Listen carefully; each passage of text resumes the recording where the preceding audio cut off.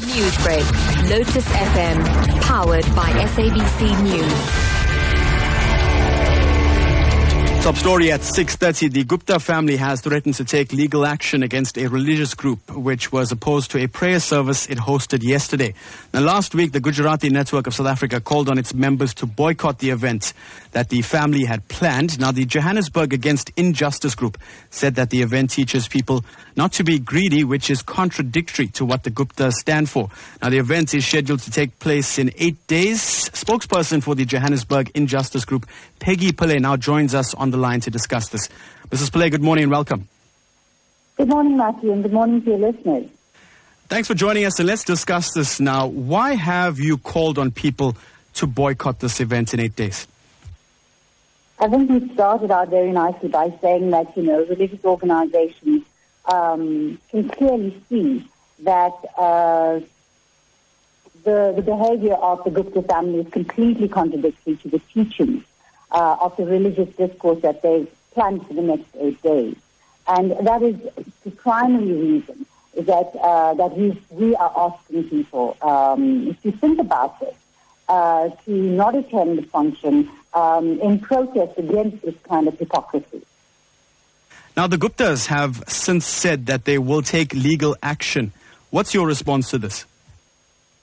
Legal action to what end? We are a group of activists who have a constitutional right to protest, which we did so peacefully. And I don't see any reason or any reason for the Gupta family to want to take us to court over this, or to press any kind of charges against us or to seek any kind of legal action. In fact, after the episode of yesterday, or the day before, I would imagine that the only organizations that have any recourse to the court are going to be organizations like the Gujarati Network and Johannesburg Against Injustice for the kind of violence that was perpetrated against us. Now, you mentioned peaceful protests and also understand that some of your members were attacked during the boycott, but you did continue to protest. Can you tell us about that? Well, yes, as we indicated, we had made a decision to peacefully and silently protest at the event that was happening. So we stood on the side with no blockage of entrances, with no words spoken at all, and had only just been there for about 10 minutes when a combi load, in fact 2 combi loads of Black First, Land First individuals lunged at all of our activists, who were protesting. They manhandled women. They pulled out posters. They ripped up the placards that were being held. They swore at people. They attacked one of our white youth members. They tried to grab hold of his camera. They insulted him in the most derogatory, racist kind of way.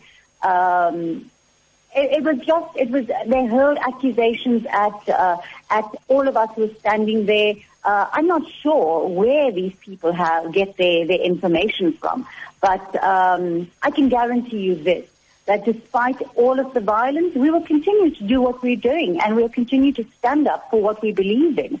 Black First, Land First needs to really start getting some evidence to back up what they say.